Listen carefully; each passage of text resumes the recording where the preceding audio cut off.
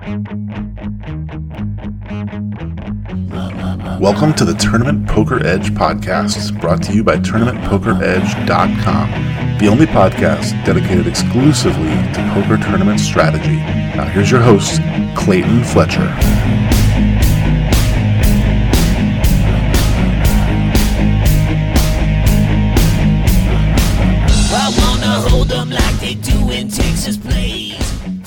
Hello once again, everybody, and welcome to the Tournament Poker Edge podcast. I'm your host, Clayton Fletcher, here in Secaucus, New Jersey, where I am participating in the WSOP.com Winter Circuit online event. I love how they just have to keep coming up with new and exciting names for all the different poker tournaments. It looks like they are going to have a circuit event every single month. So if you guys thought that last summer's shenanigans cheapened and diluted the value of a bracelet, imagine how these rings are going to be diluted. By the end of 2021, we'll all have one, or at least one. Anyway, I hope so. I'm here to play in some ring events, and I will certainly be looking out for interesting hands to share with all of you. Speaking of sharing, today I wanted to share with you an email that I received from a podcast listener named David Graham. On Twitter, he's dgraham918. His bio says he's a Tampa Bay Buccaneers fan. So, David, first of all, before I even read your tweet here, let me just first wish you luck this weekend as the Bucs are playing the Saints in the NFL divisional round. So, but of course, this is not a sports podcast, so enough about that. Hey, Clayton, regular podcast listener, love the show. I credit Tournament Poker Edge with making me a much better player over the years. Please don't ever stop putting out content. All right, let me stop right here, David. I'm going to keep doing this podcast until Derek fires me. So that's it, all right? You have my word. Doing this podcast has been amazing for me. It's been over 2 years now since I took over as host of this podcast, and I'm so grateful to the powers that be here at Tournament Poker Edge, mostly Derek Tenbush, but there are others. But Derek was really the one who decided to take a chance on me and give me a shot at doing this job, mostly because he is just too busy and important with his other business ventures to keep up with it himself. So, I'm not going to stop anytime soon. I feel like it's made me a much better player. It has made me way better at broadcasting and all the media stuff that I'm interested in. And most of all, and this really should be number one on my list, I love interacting with people just like you, knowing that our website is helping you improve your game. It just means the world. So I'm glad that you're a member, and I'm glad that you're a listener. So yeah, don't worry about me not putting out any content anytime soon. David goes on to say, I was hoping to get your opinion on shorthanded play in tournaments, like 5 or 6 max. I've been playing weekly in Tunica, and all the tables are 5-handed. It seems like a different game to me. Okay, so let's talk about shorthanded tournaments or shorthanded play within a tournament. Now, the nomenclature that I use is kind of old school. I realize that first position, second position, just distance from the big blind. But in shorthanded play, it's actually more helpful to think the other way. The button, the cutoff, the hijack, the low jack. And if you're shorthanded, that's all you're going to need. So what a lot of us do is just kind of have the same range from the hijack at a shorthanded table as you would have from the hijack at a full table. And especially in the early stages of a tournament, that will serve you quite well. And you can pretty much get by like kind of using those same pre-flop ranges and playing the game that way. But I have a feeling that what David is struggling with, as probably many people who are now playing in casinos, but they want to keep the tables shorter just because of the coronavirus and everything. As the blinds and antes increase and as the pressure mounts for you to try to keep up with the average stack as you're getting closer and closer to getting into the money, it may be helpful to lean towards being more aggressive. So in other words, if you have a hand that might be in a mix, like half the time I would raise with this, but the other half of the time I would fold it, you might want to just go ahead and push that to 100% raise. And the reason for this is simple. If you are playing a low stakes daily tournament in Tunica, Mississippi, against players who don't really understand shorthanded strategy, the mistakes that they're most likely to be making are of the folding variety. So I would, all things being equal, against a field like that, I would probably be more inclined to attack those blinds because players don't really understand the effect of having a shorthanded table on your stack. So now you guys know a lot of you like to make fun of me because I still think in terms of M, but this is where M really comes in handy. Like counting your big blinds is not nearly as useful to the tournament player at a 5-handed table as calculating your M.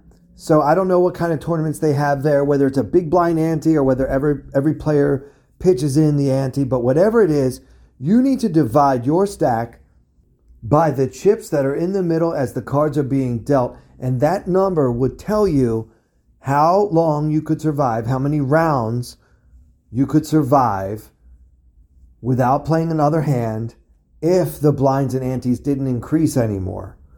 So looking at that number and knowing what your M is should really drive your decision making and how desperate you should be to take a risk. So if you stick to just, the top 10% or top 15% of hands and your VPIP at a 5-handed table is only around 10 or 15, you're basically going to get blinded off before you can make any noise in the tournament. So keep that in mind. Try to tweak your pre-flop ranges and strategies based on the fact that your blinds are being eaten alive much faster than they otherwise would if you were playing 8 max or 9 max, or some tournaments we play, especially in the WSOP, in the past have been 10-handed.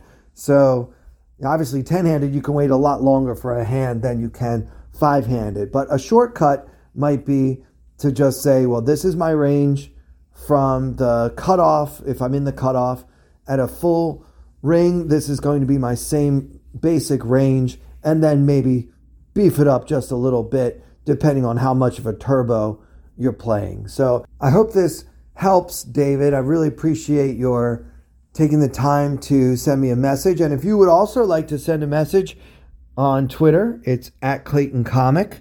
So far, I'm not a victim of cancel culture, and I'm still alive and well on Twitter. So I look forward to hearing from more of you at Clayton Comic.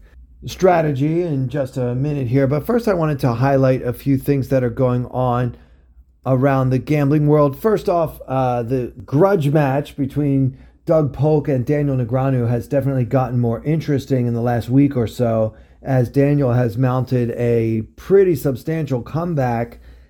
At one point he was down about $1 million, and earlier this week he was down only a little bit less than 600,000. So that makes a big difference with about 10,000 hands left, which is a lot in the high stakes match. Daniel is still very much alive in the second half of the challenge. I think it's going to be fascinating to see how this thing wraps up.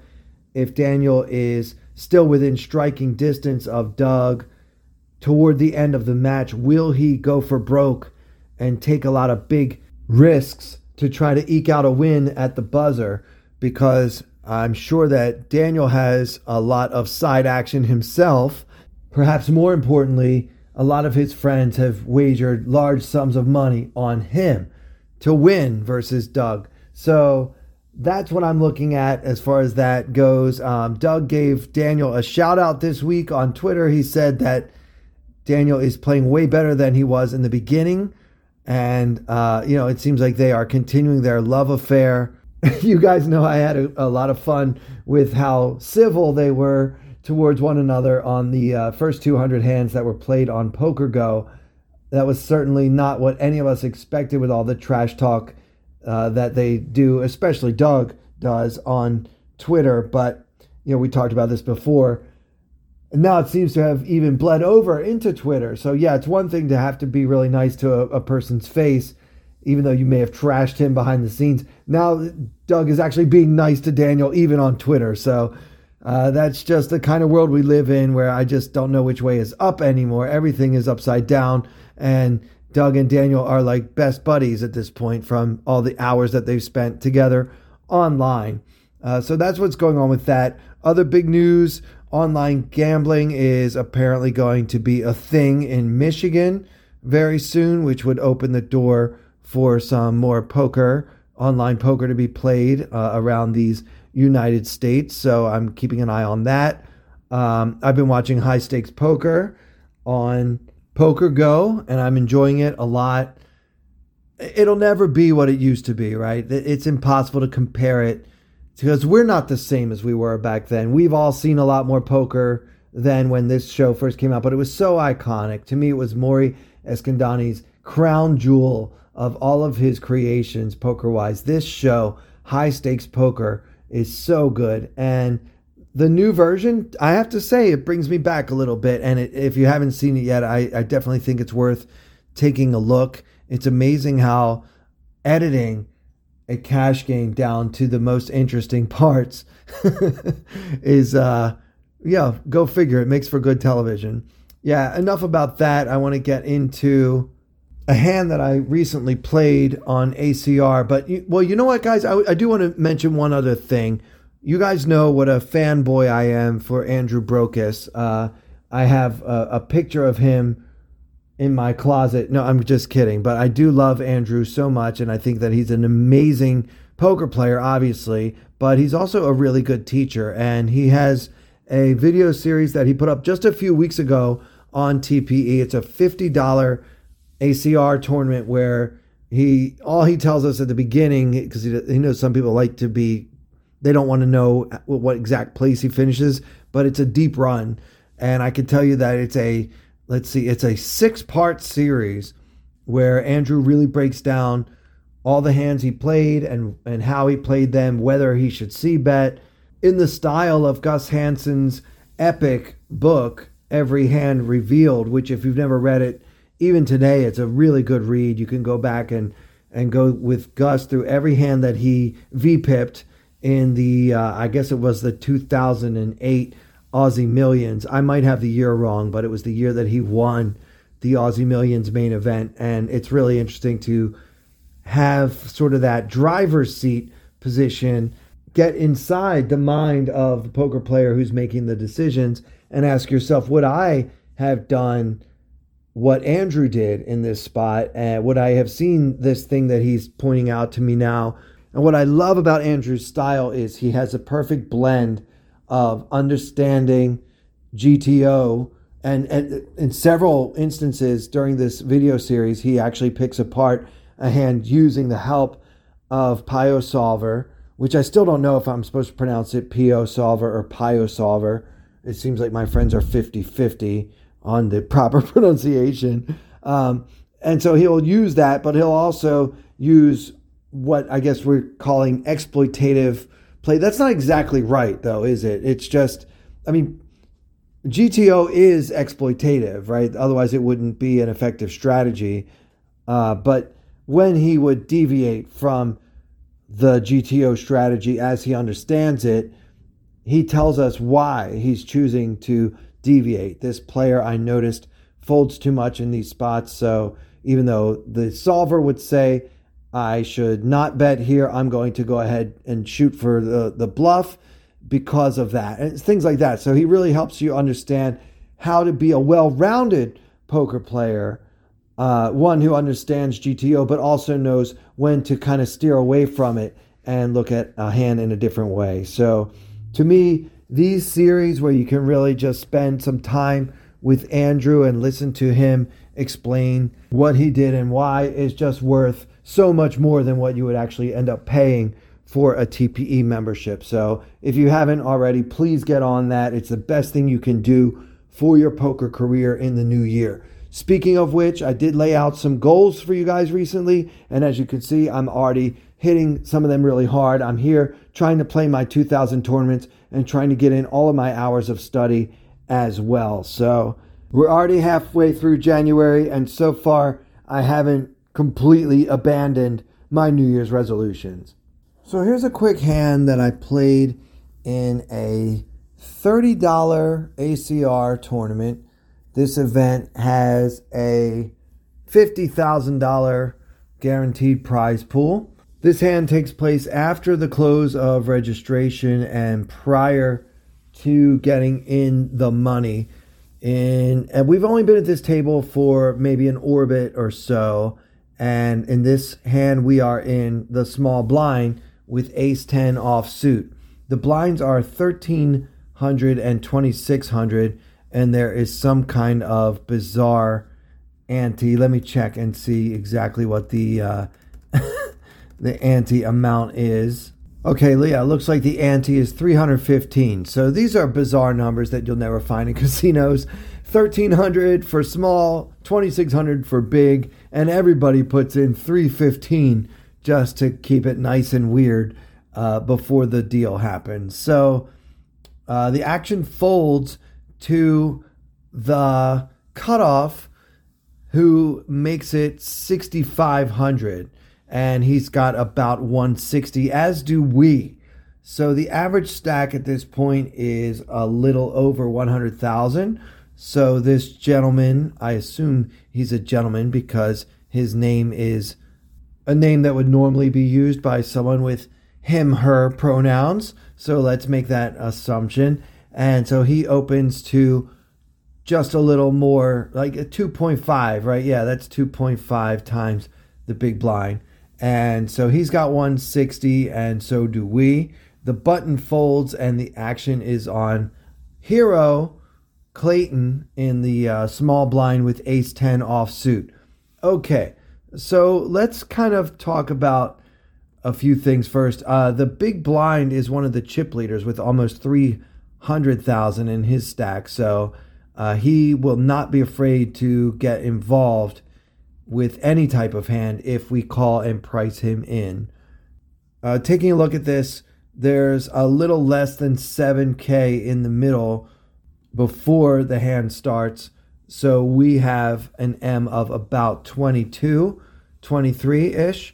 So another way to look at it, and the way that many of you would prefer to look at it, is that we have about 60 big blinds with our 160,000 chip stack. So no matter how you slice it, we're in great shape here. One possible approach, especially with these unknown opponents, would be to just call and see a flop. I think ace 10 is too strong to fold to a late position raise in this situation. Even though we don't really have reads on our opponents, we have a very strong hand for the situation. So folding is out of the question. It's really between calling and 3-betting. So let's take a moment here and figure out the pros and cons to our two realistic options. Obviously, shoving is out of the question. So if we 3-bet, we're going to make a small to medium 3-bet and basically assume control of the pot. So I would make it about 3 times the amount that the original raiser made it, which would give him some incentive to fold, but in position, he'll probably end up calling with a lot of the real hands that he chooses to open here. And given that he's in the cutoff, he should have some junk as well, and he'll probably fold some percentage of it, but mostly I'll expect to be playing a pot from out of position.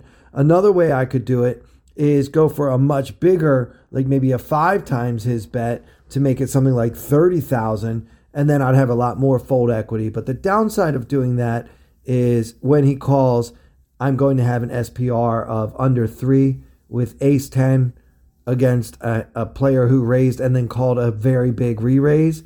So that really strengthens his range in a way that I don't really want to. I feel like a smaller 3-bet can be called by worse. Also, any raise will discourage the big stack, big blind from participating in the hand, and I think that that's desirable because there's already plenty of dead money in the middle between the big blind and all those antes. There's over 5,000 right there. So that's not nothing when we're sitting here with 160 in our stack. So certainly a strong case to be made for three betting here. And I think three betting to a medium sized amount, something like 3 times the original raise, feels right to me. And we already said we won't be folding or shoving. So what about calling? I don't really hate calling. I think that it's okay to have some calls from the small blind. The problem is you do tend to cap your range by doing that. Like, would I really ever just flat with ace king here? Would I really ever just call with pocket queens? I don't think so. It doesn't feel like something that would be in my vocabulary. I don't know if you guys are doing that at all. So it kind of feels like I have a hand like ace 10, ace jack, maybe a small to medium pair that I'm going to be set mining, but really takes all those premium hands out of my range. And then that makes it pretty easy for a talented opponent to outplay us post flop. So if you are going to call here with ace 10, you also need to mix in some calls with very strong hands as well, just so it's not so easy to exploit you in the long run.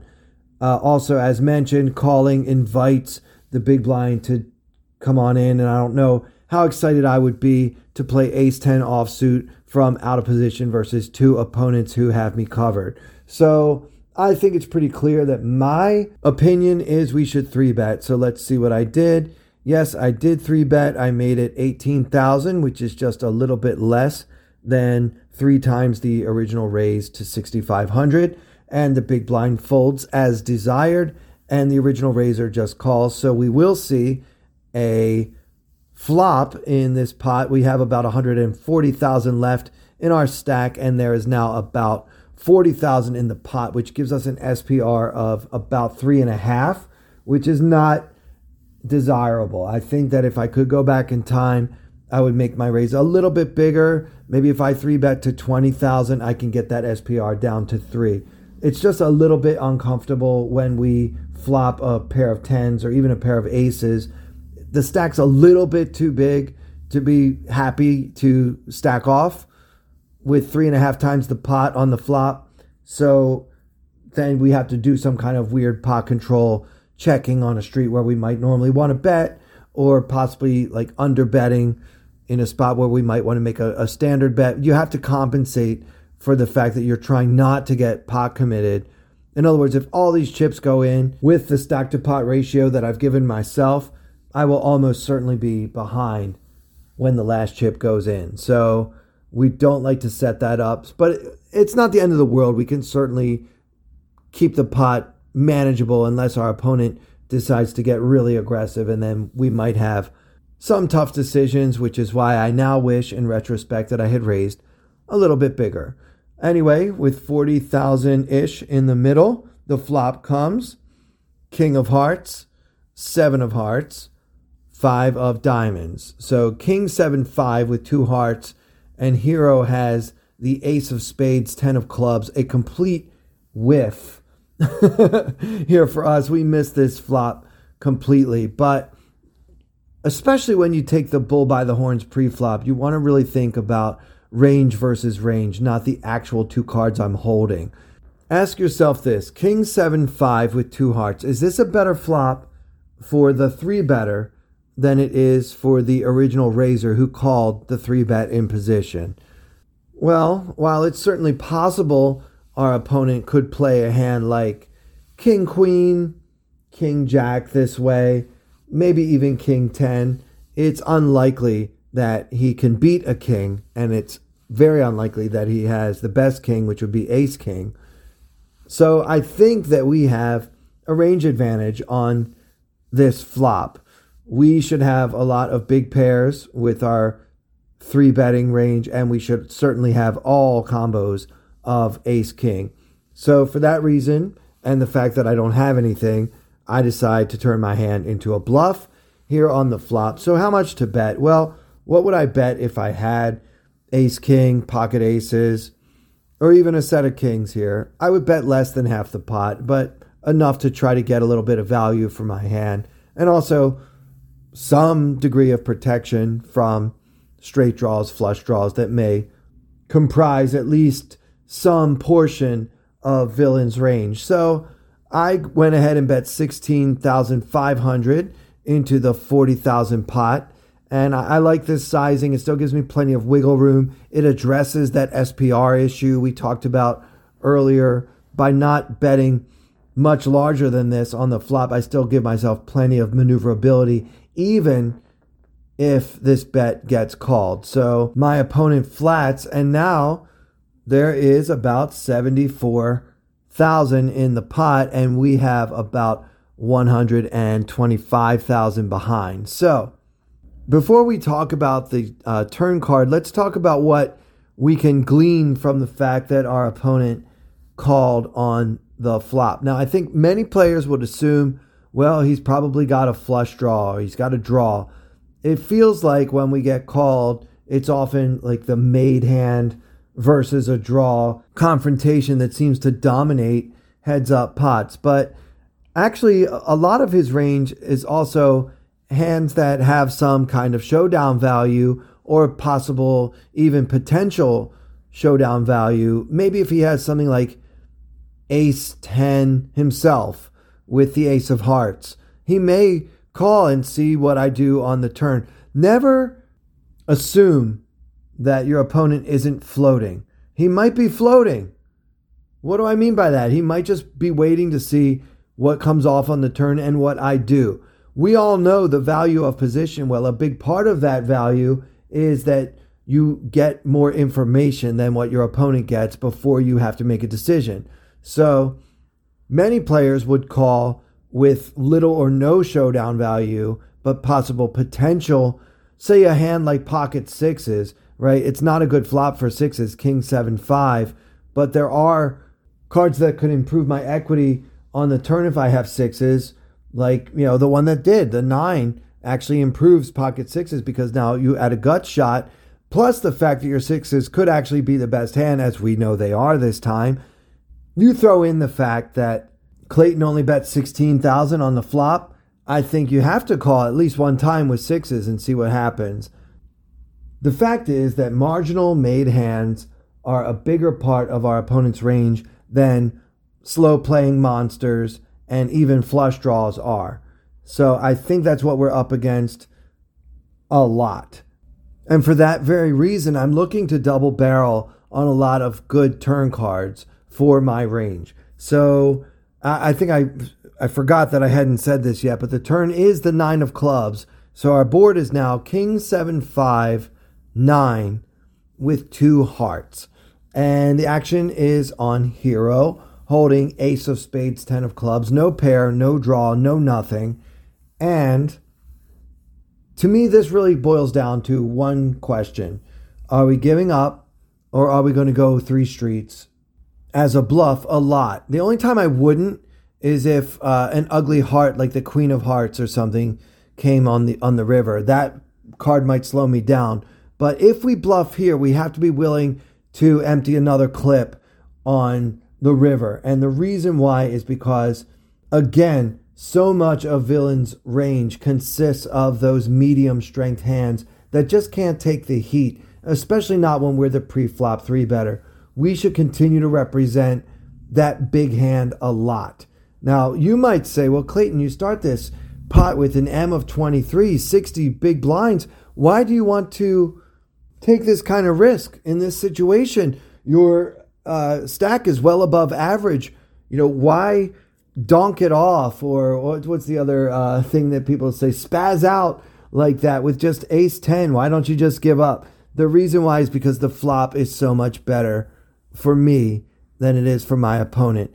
Even if he's sitting there with king jack, how many calls does he have in him? Now, some people can call 3 times with king jack, but a lot of people, I know this from experience, bluffing for many years, they won't. Even if the solver tells them to, they just won't. They'll say, you know what, just take it. I'm clearly representing that I can beat king jack. I have ace king plus is kind of what I'm saying when I bet 3 times on this board.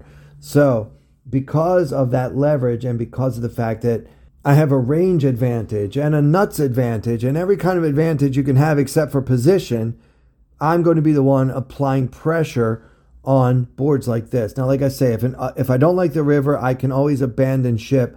But when I bet this turn, if I choose to bet this turn, I need to be willing to follow up with another barrel on 5th Street a lot. So let's see. Did I bet this turn? Yes, I did. And now, again, there was 74,000-ish in the middle, and I fired out 38,000. So just under half the pot here on 4th Street, and opponent folded. So kind of key takeaways here. If you're going to 3-bet from the small blind, you should take the mindset of looking for boards that favor your range more than they do that of your opponents, and then apply pressure accordingly. Well, that'll do it for this episode. I hope you enjoyed it. Please do follow me at Clayton Comic. Some of you still haven't shared your New Year's resolutions. I'm interested in what you guys are trying to do poker-wise this year. Feel free to hit me up on Twitter at Clayton Comic. And do yourself a favor and check out Andrew Brokas's latest video series for TPE. You will learn so much, I guarantee it. So for everyone here at Tournament Poker Edge, I'm Clayton Fletcher. Thank you all so much for listening.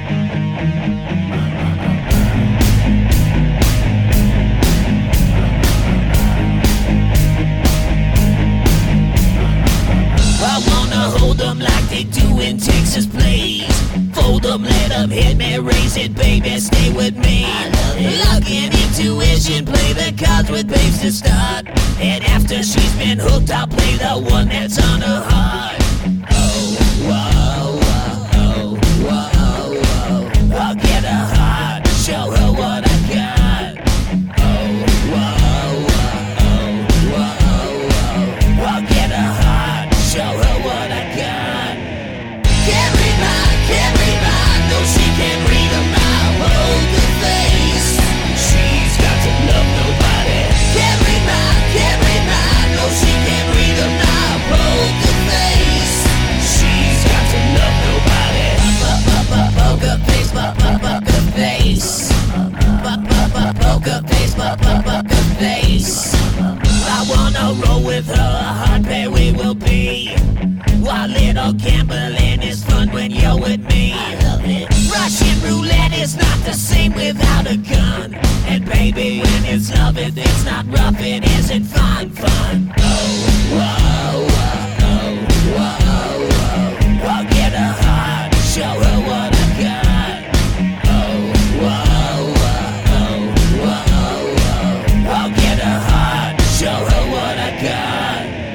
Can't read mine, no she can't read a mile. Poker face, she's got to love nobody. Can't read mine, no she can't read a mile. Poker face, she's got to love nobody. Poker face, poker face. Poker face, poker face.